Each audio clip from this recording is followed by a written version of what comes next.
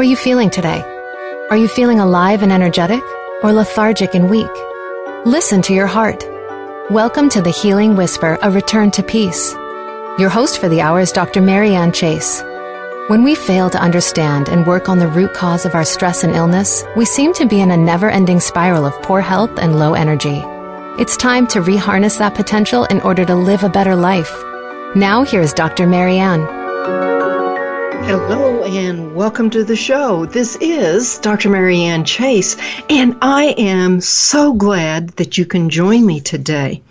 Today I'm going to have a very special guest, Dr. Arthur P. Ciaramicoli, and I'm just really excited about what he's going to have to tell us.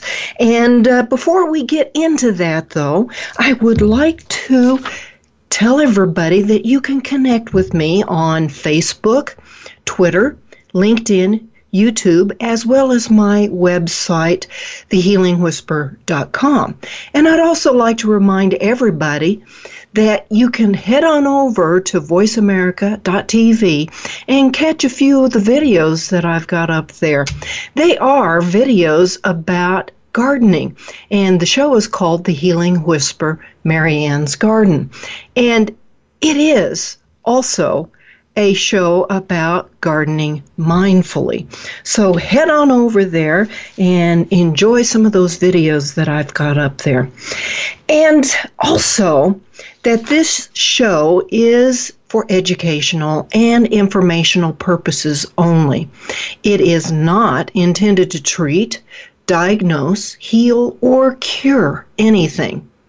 Everything contained in this show is strictly the opinion of myself, Dr. Marianne Chase, and my guest, Dr. Arthur P. Ciaramicoli. And please always check with a licensed health care provider about any concerns that you may have. So Dr. Ciaramicoli is a very busy practitioner, so he's coming here to join me in a few minutes. But while we're waiting for him to show up, today we are going to be talking about his latest book. It's called The Stress Solution. And the subtitle is Using Empathy in Cognitive Behavioral Therapy to Reduce Anxiety and Develop Resilience. And stress solution, it's what I talk about all the time here on this show. Excuse me. And Dr. Arthur has been talking about this sort of thing for a very long time. He is, just to tell you a little bit about him, he is a member of the Psychological Association and the Massachusetts Psychological Association. He's also been the Chief Medical Officer of SoundMinds.org, and that's spelled SoundMindz.org. And that is a website for psychologists. And he's also in private practice, which is really great because he not only talks about it, he practices it. Dr. Ciaramicoli has been on the faculty of the Harvard Medical School for several years. He's a lecturer for the American Cancer Society, chief psychologist at Metro West Medical Center, and director of the Metro West Counseling Center, and the Alternative Medicine Division of Metro West Wellness Center in Framingham, Massachusetts. He has a long list of credentials, and he first authored a book called The Power of Empathy, a practical guide to creating intimacy, self-understanding, and lasting love. He did that in 2000, and it's published in 7 languages. A couple of the other books that he has published is a treatment of abuse and addiction, a holistic approach. He's also co-author of Beyond the Influence, Understanding and Defeating Alcoholism. And so with that as a partial list of the books he has written, he has been able to join us now. So, Dr. Arthur, welcome to the show. Dr. Arthur, welcome to the show. Thank you very much, Marianne. Good morning. Good morning. I know you had to do a run to your office to get on the show, yes, and so I'm very grateful for that. And I was just going down a list of some of the books that you have written, and the latest one, of course, being The Stress Solution. So let's just get right into it. What is empathy? Well, empathy is the capacity, Marianne, to understand and respond to the unique experiences of another. It is part of our genetic endowment, and it grows if we're around people that teach us empathy. It's sort of like a muscle. If it's used and we're encouraged to use empathy to read beyond the surface and into the heart and soul of other people, it develops. If we're not taught to do that, it atrophies like an unused muscle. And empathy is very much different than sympathy. It's often confused with sympathy. Sympathy rushes in to console, but empathy takes its time to understand the facts. It's more objective-oriented, and it slows down a process to use the cerebral part of the brain, not the emotional part of the brain. It teaches us not to react quickly, not to make judgments quickly, but it really teaches us to slow down. And when we do slow down, the most interesting thing is now that when we learn how to give and receive empathy, when it's a two-way process, we produce the hormone oxytocin, which is the hormone that women produce when they're pregnant. And oxytocin is a near miracle neurotransmitter that I'm sure you know, and it's the opposite of cortisol, the stress hormone. Oxytocin, reduces anxiety, and it reduces cortisol levels. It helps us live longer. It aids in recovery from illness and injury. It promotes a sense of calm and well-being. It increases generosity. It protects against heart disease, modulates inflammation. Importantly, it reduces cravings for addictive substances. It creates bonding, and very importantly, creates a sense of trust in others because it decreases fear, allows us to feel vulnerable with our insecurities and our imperfections, and essentially it opens us up for love and connection to others. So the giving and receiving of empathy is incredibly important to reduce stress, and it actually produces brain chemistry that is the opposite of what stress produces. So help me to understand this. Now, when we are empathetic with another individual, let's just say this other person it has alcohol abuse or any abuse or addiction problem. Mm-hmm. Now, not being addicted to alcohol myself, I've always thought of empathy as being able to feel that person's pain. Is that not the case? Yes, it is the case, Marian. We're sort of feeling our way into the other person's experience, but their unique experience. Empathy focuses on the uniqueness of the experience. For instance, the old adage was alcoholics are lazy. Well, now we know it's a genetic disease, and it's not caused by laziness. It's often inherited and passed on in families. It's often passed on as a way of coping, and it's a very complicated illness. So if we look at it on the surface, we could say, oh, that woman or man, they're lazy. They don't really care about life or their children or their spouses. That's not necessarily true. When you're addicted to a substance, it makes you react and perceive very, very differently. So empathy is always about looking beyond the surface. The empathic connection really slows us down to a manageable degree so that thought and cognition can perceive accurately. And that's why it's so important, because most of stress is caused by misperception, and that's where cognitive distortions come in.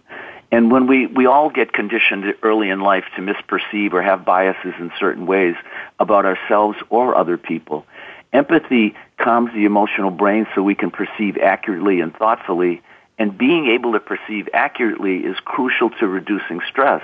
That old biased thinking that's based on early conditioning that distorts reality and causes unnecessary tension. And when we learn more about neurochemistry, how to produce our own natural neurochemicals that create calm, focused energy, we can be the best and reach more of our potential. Well, and so this brings up the question for me. So we have developed, for whatever reason, a negative belief about ourselves. Let's just say that for whatever reason, we developed this belief that I am unlovable. Now, how could I develop empathy for myself to realize that I am unlovable is not a true belief? Well, that's a very important question, Marianne. I think that what I try to teach people, and I focus on this a great deal in the book, is that early in life we create a novel, a fictitious story about ourselves that we write based on what we think is being reflected back to us from those around us, as if we're looking at ourselves in a mirror. But if the mirrors you're looking into are cracked or inaccurate, you get a distorted view of yourself as if you're looking in a circus mirror. So as a result, you create an inaccurate story about yourself, and this story sets the stage for an irrational belief system. And we can't change that story alone. We're all too subjective. We need a group of people in our lives that will give us honest feedback so that we can obtain an accurate view of who we are today, a more objective account than the one we came to believe about earlier in life. I know you know from your work, people come into adulthood thinking they're not intelligent, they're not attractive, they're not athletic, many, many things that are really based on fiction.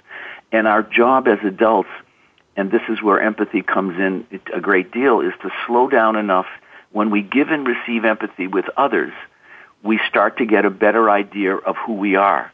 We get a better idea authentically who we are. We tend to reach our potential because we're uncovering some of the old ideas that have really brought us down. The trusting foundation that empathy creates changes our brain chemistry. It calms our soul, and it puts us in a position to listen. And then we can open up and take in what we need in order to rewrite that old story and those old irrational beliefs about ourselves. We correct the distorted thinking, and only then can we become who we're destined to be. So you were saying, though, that we need a group of people around us to help us get to that place of healing. And so what the question that I have is, sometimes people are just alone. Does your book help them find this and find people? Well, yes, the book, Marianne, is very much focused as a workbook, because at the end of every chapter, I ask you who you identified with in the stories that I tell, because I tell many stories about my own clients and how they uncovered their true self. And as I try to teach in the book, many people think that self-help or working on yourself is about correcting what's wrong with you, and I always say it's really more about uncovering what's always been right about you.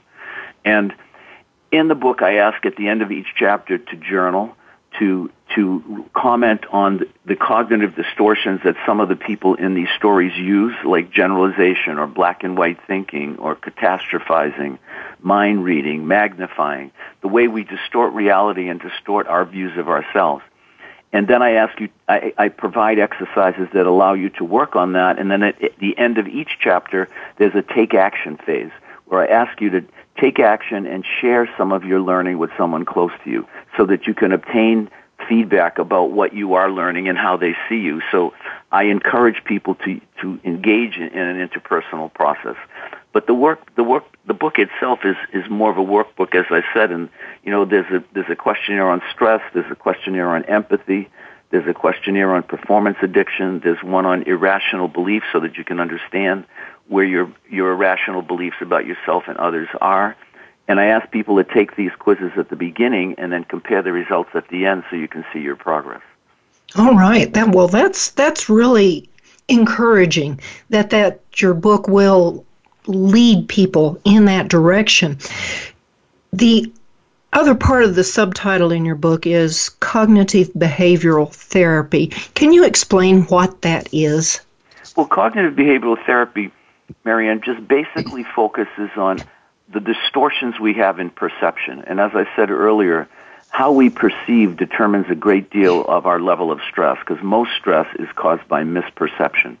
You know, if we always think people think we're not attractive or we're not intelligent or whatever it is that we're sensitive about, we write a movie about ourselves and how we think we're being perceived without even checking out to see if those opinions are actually accurate. So cognitive behavioral therapy focuses on the kinds of distortions that we typically use to perceive others or to perceive ourselves, like the ones I mentioned earlier, like generalizing. In other words, this person looks like your ex-husband, so you automatically assume they're going to act in a similar way. Or black and white thinking, which is that you make decisions quickly. It's either one way or another, bad or good, but you have very difficulty seeing the gray in situations. And of course, in the emotional world, there's many gray spots. You know, there's many times where we're uncertain and it doesn't make sense to conclude and come to an answer when we really don't have the facts. Catastrophizing, mind reading, magnifying, and I have a whole glossary in the beginning of the book of all these cognitive distortions that we typically use, and I'm trying to encourage people as they go through the book to identify the ones they use so they can unlearn them, so that you can perceive yourself and others more accurately. So that's basically what cognitive behavioral therapy does. It focuses on how we misperceive and how we use cognitive distortions to misperceive ourselves and others. Okay, and so that makes a lot of sense, that it's like we're behaving in a way that we believe we should behave rather than how the truth or the facts really should be how we behave. Well, it's almost time for the break, and what I would like to talk about when we come back from the break is about prejudice. Earlier, you just mentioned something about how we see other people, which really brings up how we as humans prejudice ourselves against other people. Like you said, that man looks like my ex-husband, so he must be like my ex-husband. So folks, don't go away. We will be right back.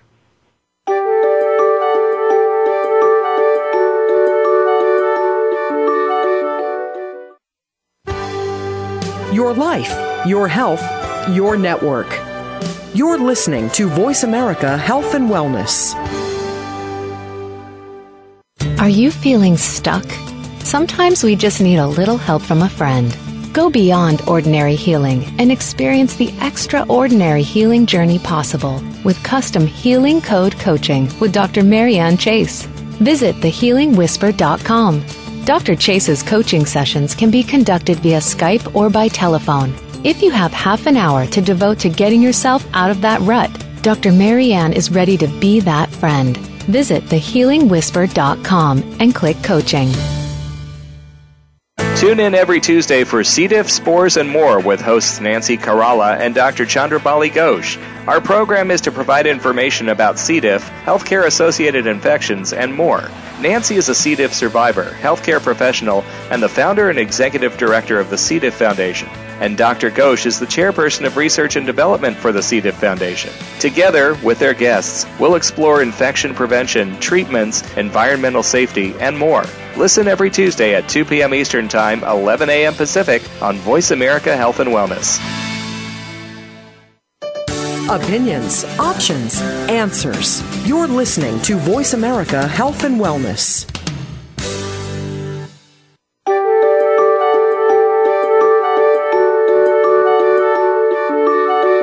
You are listening to The Healing Whisper, A Return to Peace.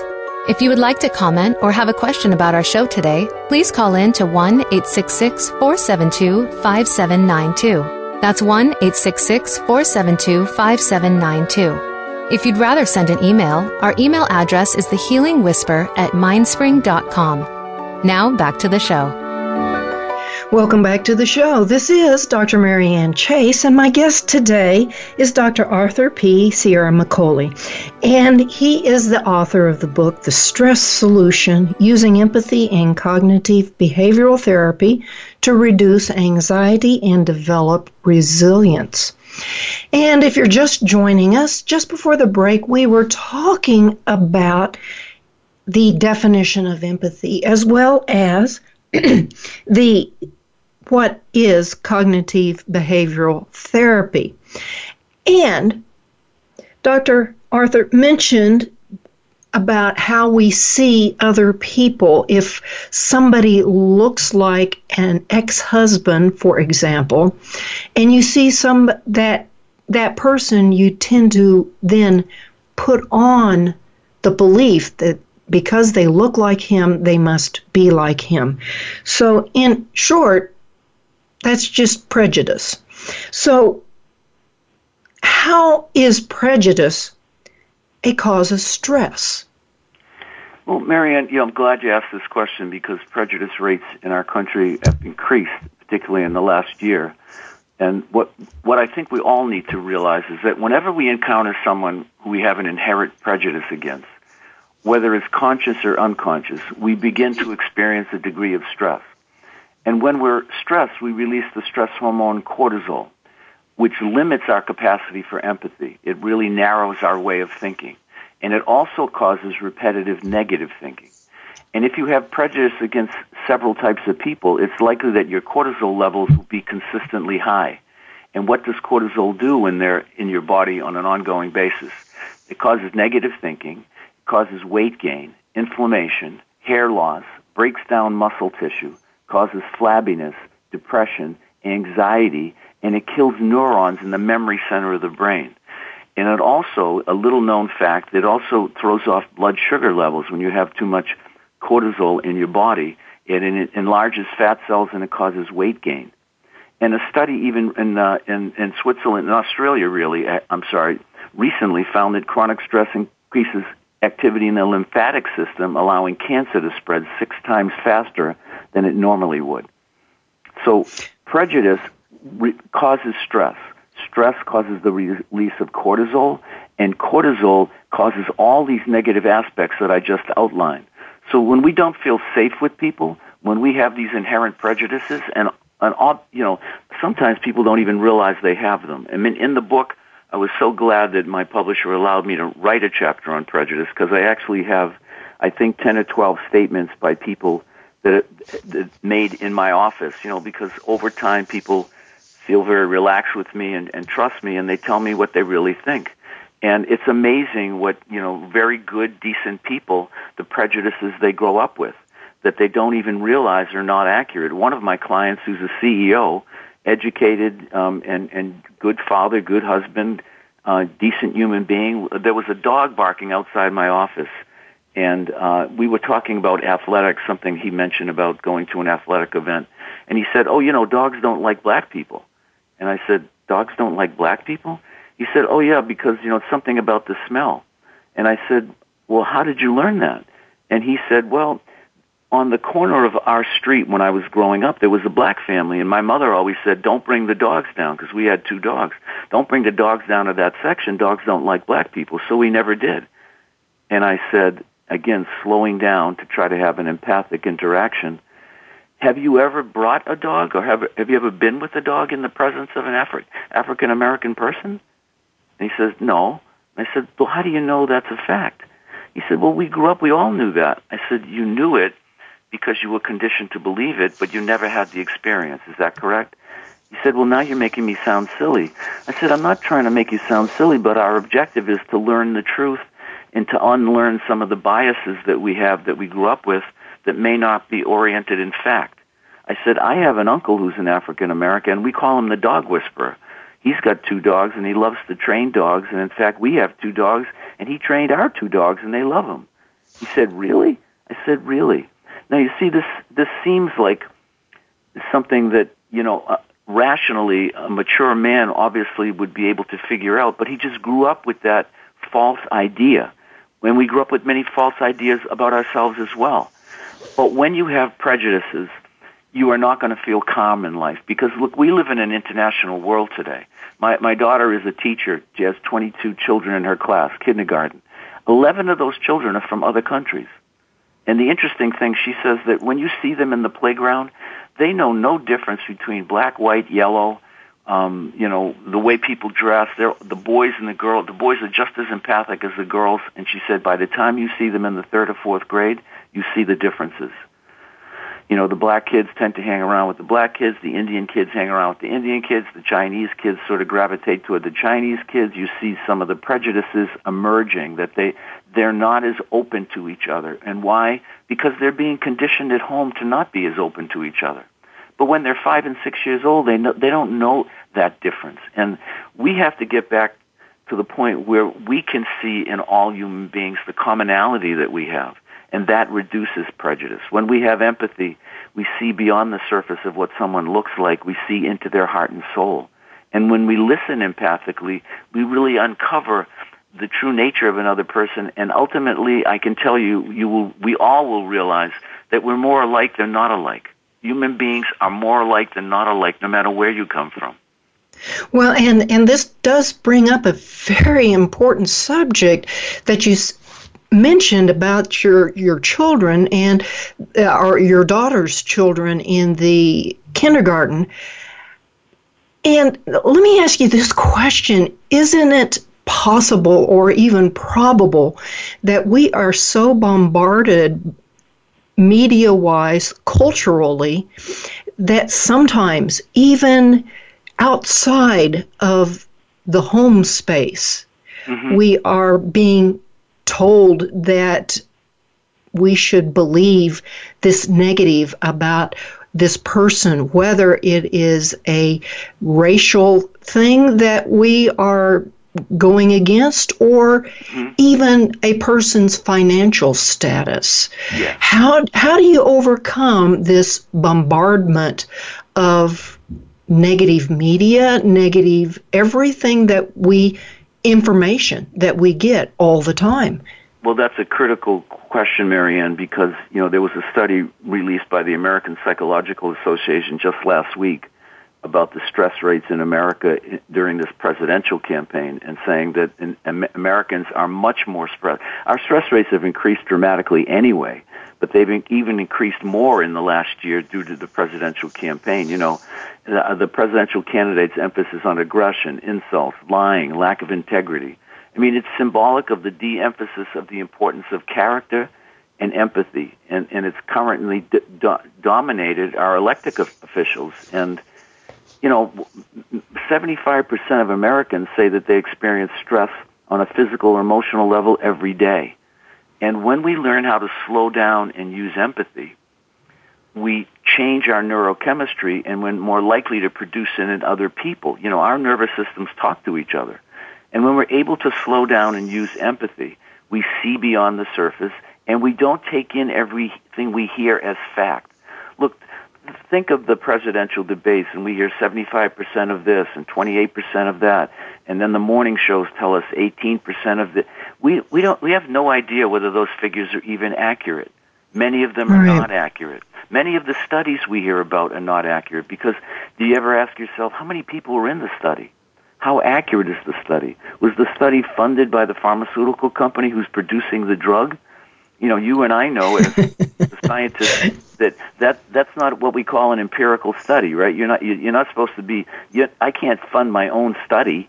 It's unreasonable to do that. You're supposed to be completely objective. Double-blind studies where the researcher doesn't even know which medication they're using. But much of it isn't done that way, so we get a lot of bias. But when we slow down and we start to pursue things and we learn to use our mind a little more analytically, we start to figure out the truth. Not only in studies and the media blurbs that we're getting exposed to every day, but we learn more about how to perceive other people. In this society, as you know, I wrote in the book that we work too much, sleep too little, we love with half a heart, and then we wonder why we're unhappy and unhealthy. So if you're working too much, if you're sleeping too little, if you don't really have intimate relationships that you can sustain with other people, you're moving too fast, and then you take in information too quickly. When you take in information too quickly, it's not examined very much. It's been proven, actually, that when high school students undergo empathy training, their college board scores are higher. Why?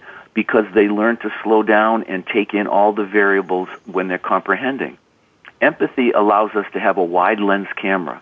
When we're stressed, we have a very narrow lens camera. And as I mentioned before, stress interferes with empathy, so we can't see accurately. We can't see ourselves accurately either. Well, and this is so important. You say to slow down and use your analytical mind to create empathy. Dr. Arthur, what about slowing down and using your intuition and your heart as a part of empathy? Well, I think empathy is, the central aspect of empathy is the heart, because, the heart not in a physical sense, but it's our heart, it's our soul, it's our way of having the deepest connections possible with other human beings. So when we are engaging in an empathic interaction with another, it's a soulful interaction. It's a heartfelt interaction. It's authentic. It's real. It's genuine. Because we're slowing down enough that we're seeing the true nature of another person. And I have a chapter in the book called Empathic Listening.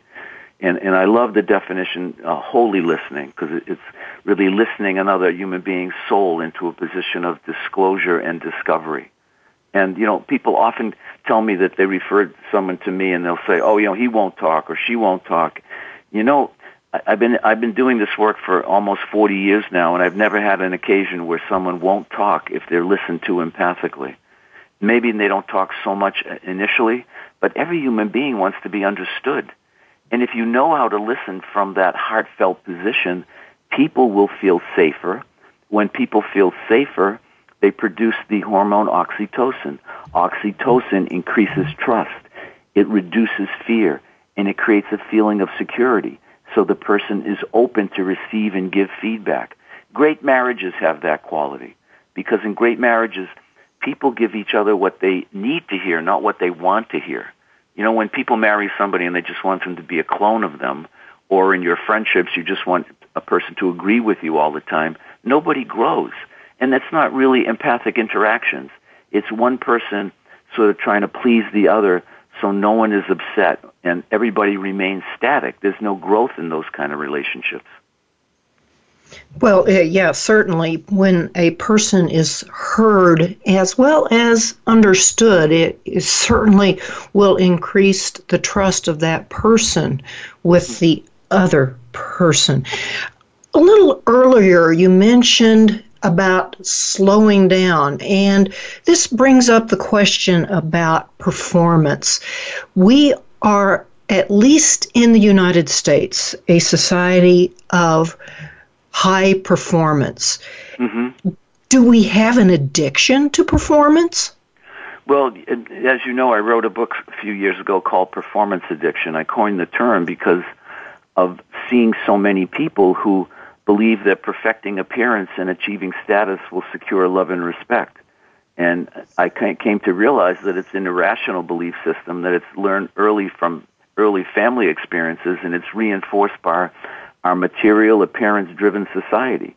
My first recognition of performance addiction came about largely as a result of my work with a group of individuals who embodied so many of the qualities that are highly regarded in professional and public life. Their resumes were very impressive, but I noticed that despite their capabilities, they seemed to have little regard for their personal achievements in their own physical appearance. They all seem to be what I call scoreboard watchers. Every day, they take inventory of how well or how terribly they're performing, how attractive or how dreadful they look in the mirror, and they rate themselves. And they rate themselves very critically because we've become a society where people have come to think that if you can perform on high levels and if you look perfect, that you're going to be loved and gain respect, and that's not really true. If that were true, I'd be out of business. I mean, most of the people that have performance addiction have not learned how to love. They've not learned how to connect. They've not learned how to be in relationships and sustain intimacy, because what they think is intimacy is achieving more and looking better. And look, over time, all of our appearances change. Over time, if you're just being loved for how much money you have, it's a functional relationship. Once you lose the money, I was telling a story in one of my group sessions last night where I interviewed this couple from California because they moved here. The husband was a CEO in California, lost his job, came here, and had been working here for a year or so. And they're very wealthy. He makes a lot of money. And he lost the job here. The company was a startup. It didn't work. And she was very direct with him. And I asked him at one point, I said, do you love her? And he said, yes. And I asked her, do you love him? And she said, not anymore. And I said, well, what do you mean? She goes, I loved him when he wore a three-piece suit, and I loved our lifestyle. But now I come home, and he's in sweatpants looking for a job on the computer. He doesn't look the same to me. And we have to sell our home. They own a $1.2 million home here, and we're going to have to downsize, and I don't want to live that life. So you see, this is what I call image love, and this is what many performance addicts fall into. They love people on the surface, but they really have not formed a deeper connection. She never loved him. She loved what he could provide for her because they had a lot of money. She worked for him in that company, that corporation in California, and she was impressive. He was giving talks. She saw the way he dressed, and she knew how much he made. He's a nice-looking man. So she fell in love with an image, and he fell in love with an image of her, but it's not real. And empathy is the heart of the relationship skills needed to help performance addicts move past image love to real love. Performance addicts, they have tremendous difficulty loving. They base their own lovability on their daily performance, and unfortunately they expect the same of their partner. They're constantly comparing and contrasting themselves and their partner to others. They find it easy to fall in love. That binding and blinding effect of early sex and early phases of relationship creates an illusion, an image of love. And then they think that is really what real love is. And, of course, like my clients who I did that consultation with, it falls apart pretty rapidly when the resume falls apart. Well, yeah, see that all the time. It's kind of like those Hollywood relationships when we see it all the time. So now, does your book, The Stress Solution, give some help for individuals how to get out of this performance addiction and learn how to love in truth? Yes. The end chapters in the book one is on authenticity, one is on goodness, because you cannot pursue happiness directly, and you cannot reduce stress just by sitting in a chair and thinking, trying to calm yourself. When you give to others, you reduce stress. People who are givers are 6 times healthier than people who are takers, and we know there's something called a helper's high. You produce that chemical oxytocin when you help other people. So when you help other people, you reduce stress, and happiness is a byproduct. It also teaches you how to maintain relationships. And being authentic is critically important, because when we substitute our inherent personality for one that's trying to please to gain acceptance and love, it's a failing proposition. Pretense is a burden that's depleting and also makes it difficult to maintain intimacy, as closeness to others is based on being able to be open, genuine, and vulnerable.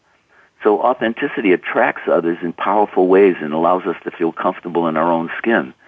And authentic relating, very important, enlivens the spirit and gives us the energy and confidence to go into the world, tolerate stress, maintain resilience, so that we can come home with our self-respect and integrity intact.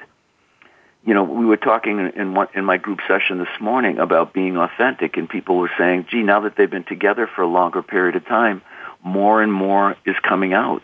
And one of the women who people said, one of the fellas said, he always thought she was very intimidating because she seems so together and so controlled and so measured in the way she speaks, and she is quite bright. And then she started to tell more of her story that, as an adolescent, her mother couldn't handle the family anymore. Her father had left. The mother was drinking, and she became a foster child. And she was in 3 foster homes before she reached the age of 18. And no one could believe it in the room because she seems so polished. She's well-educated. She speaks well. But she started to tell her story of why she became so controlled. And one of the fellows looked at her because she started to cry as she was remembering living in those foster homes, and he said, it's funny, we all see you as so put together, but when you were tearing, I felt closer to you than I ever have.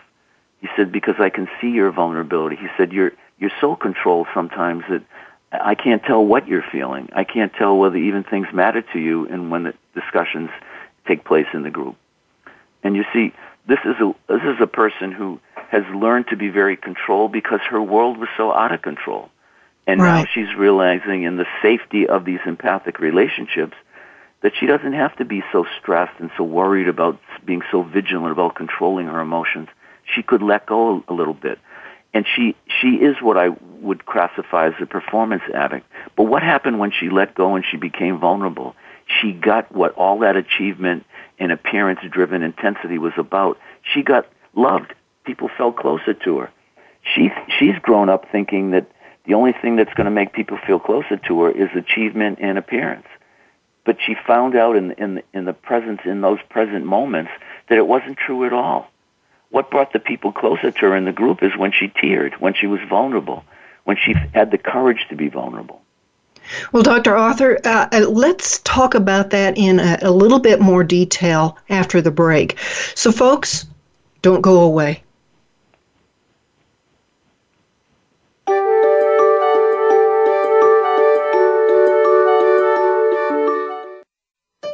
Opinions, options, answers. You're listening to Voice America Health and Wellness. Are you feeling stuck? Sometimes we just need a little help from a friend. Go beyond ordinary healing and experience the extraordinary healing journey possible with custom Healing Code coaching with Dr. Marianne Chase. Visit thehealingwhisper.com. Dr. Chase's coaching sessions can be conducted via Skype or by telephone. If you have half an hour to devote to getting yourself out of that rut, Dr. Marianne is ready to be that friend. Visit thehealingwhisper.com and click coaching. Every day, you hear so much about different aspects of the health and wellness field. One day, you hear one thing, and the next day, you hear something that contradicts what you heard the day before. How do you know what's right? Try tuning in to The Cutting Edge of Health and Wellness today with Dr. Neil Nathan. Our goal is to educate and explore this field with guest experts in order to help you take control of your health and well-being. Listen Fridays at 2 p.m. Pacific, 5 p.m. Eastern Time on Voice America Health and Wellness.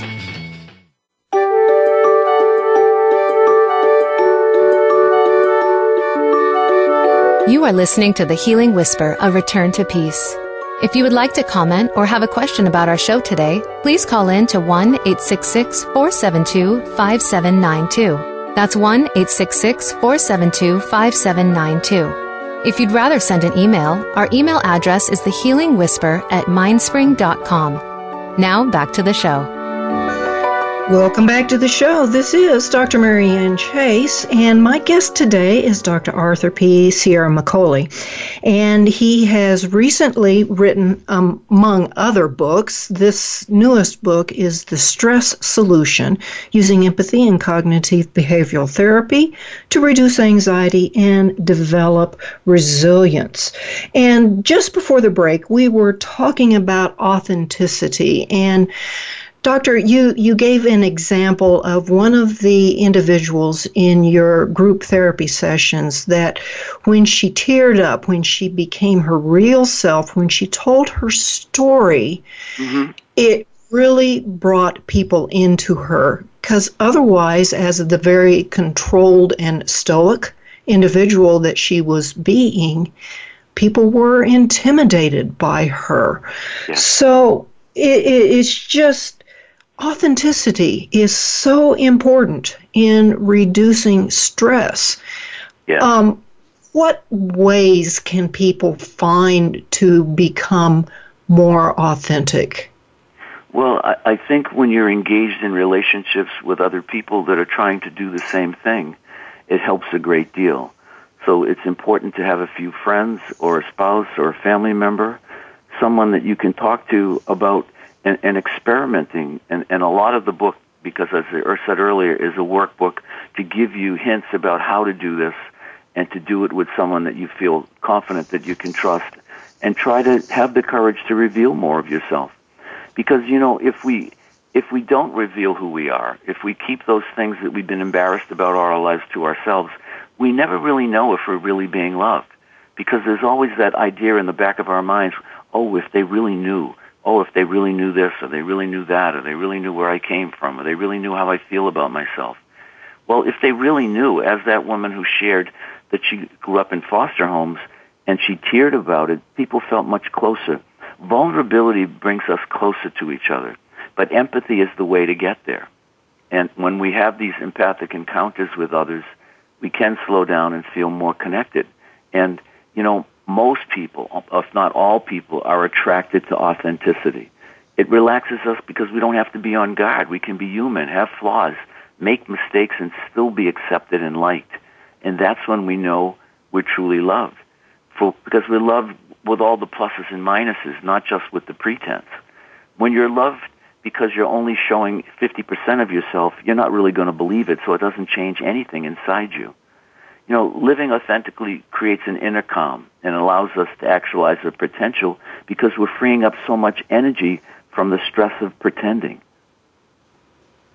Right. And so is this really the basis, the lack of authenticity, the lack of empathy?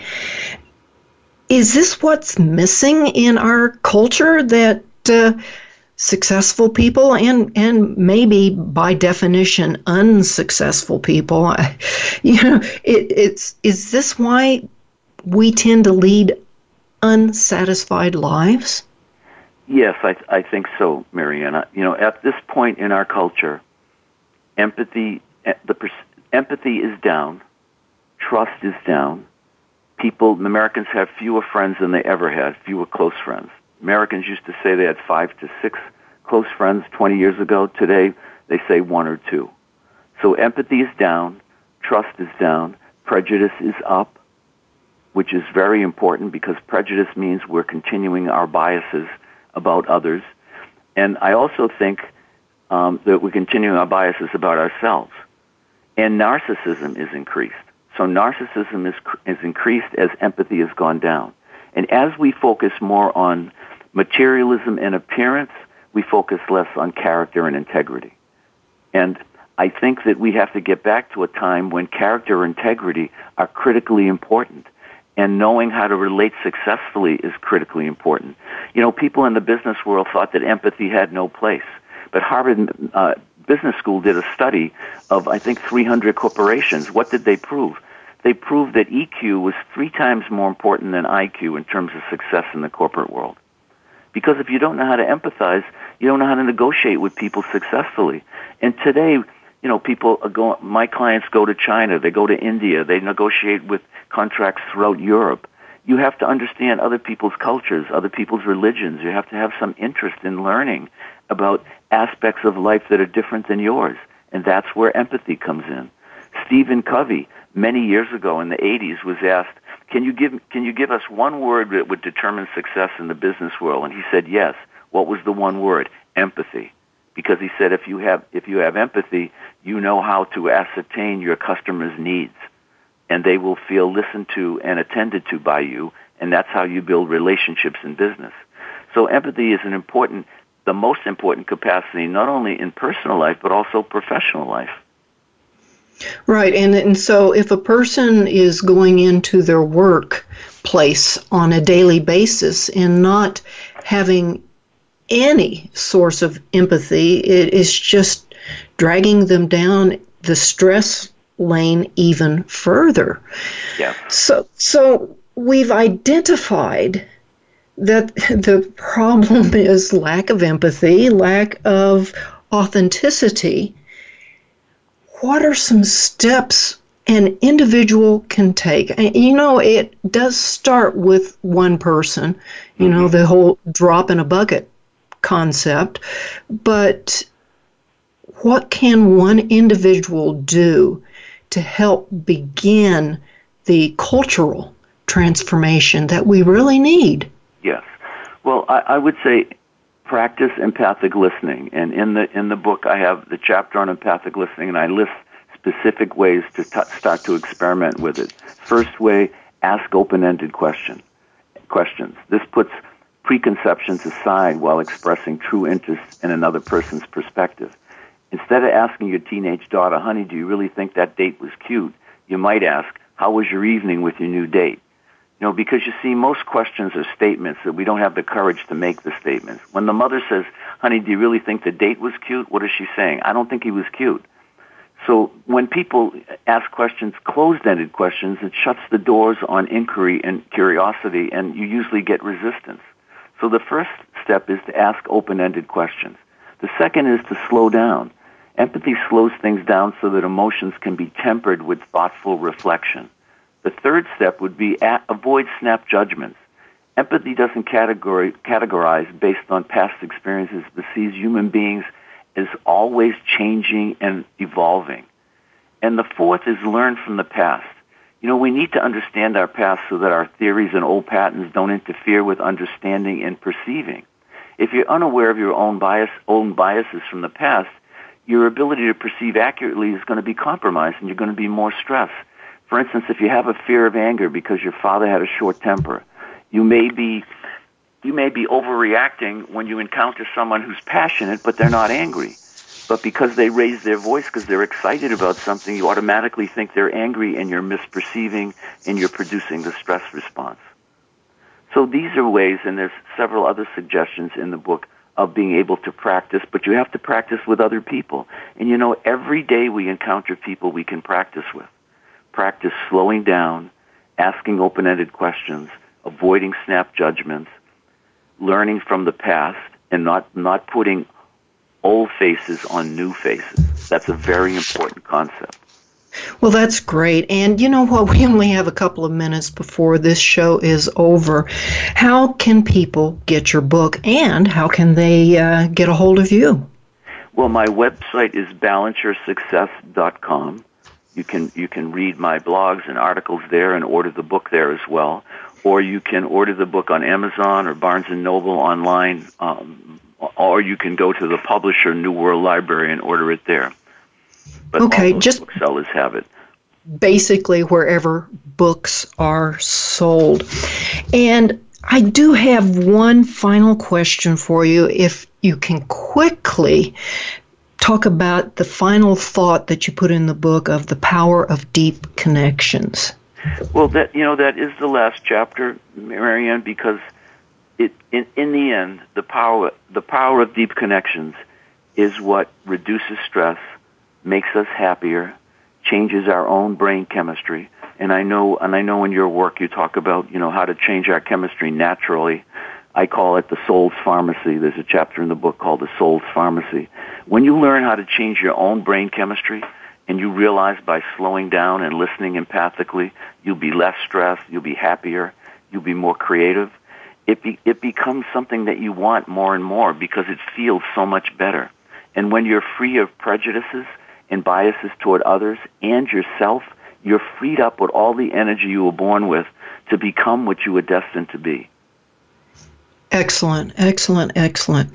Well, folks, way too soon. It has come time towards the end of the show.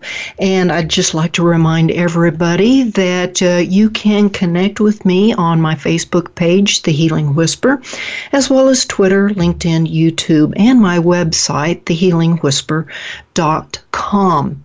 And as always, very wise man in an ancient text called Proverbs said, above all else, guard your heart, for everything you do flows from it. Thank you, Dr. Arthur P. Ciaramicoli, and until next week, blessings.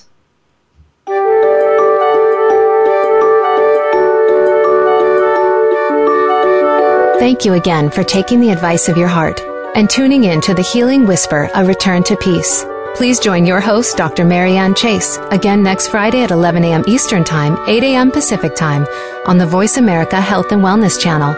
We hope to talk to you again next week.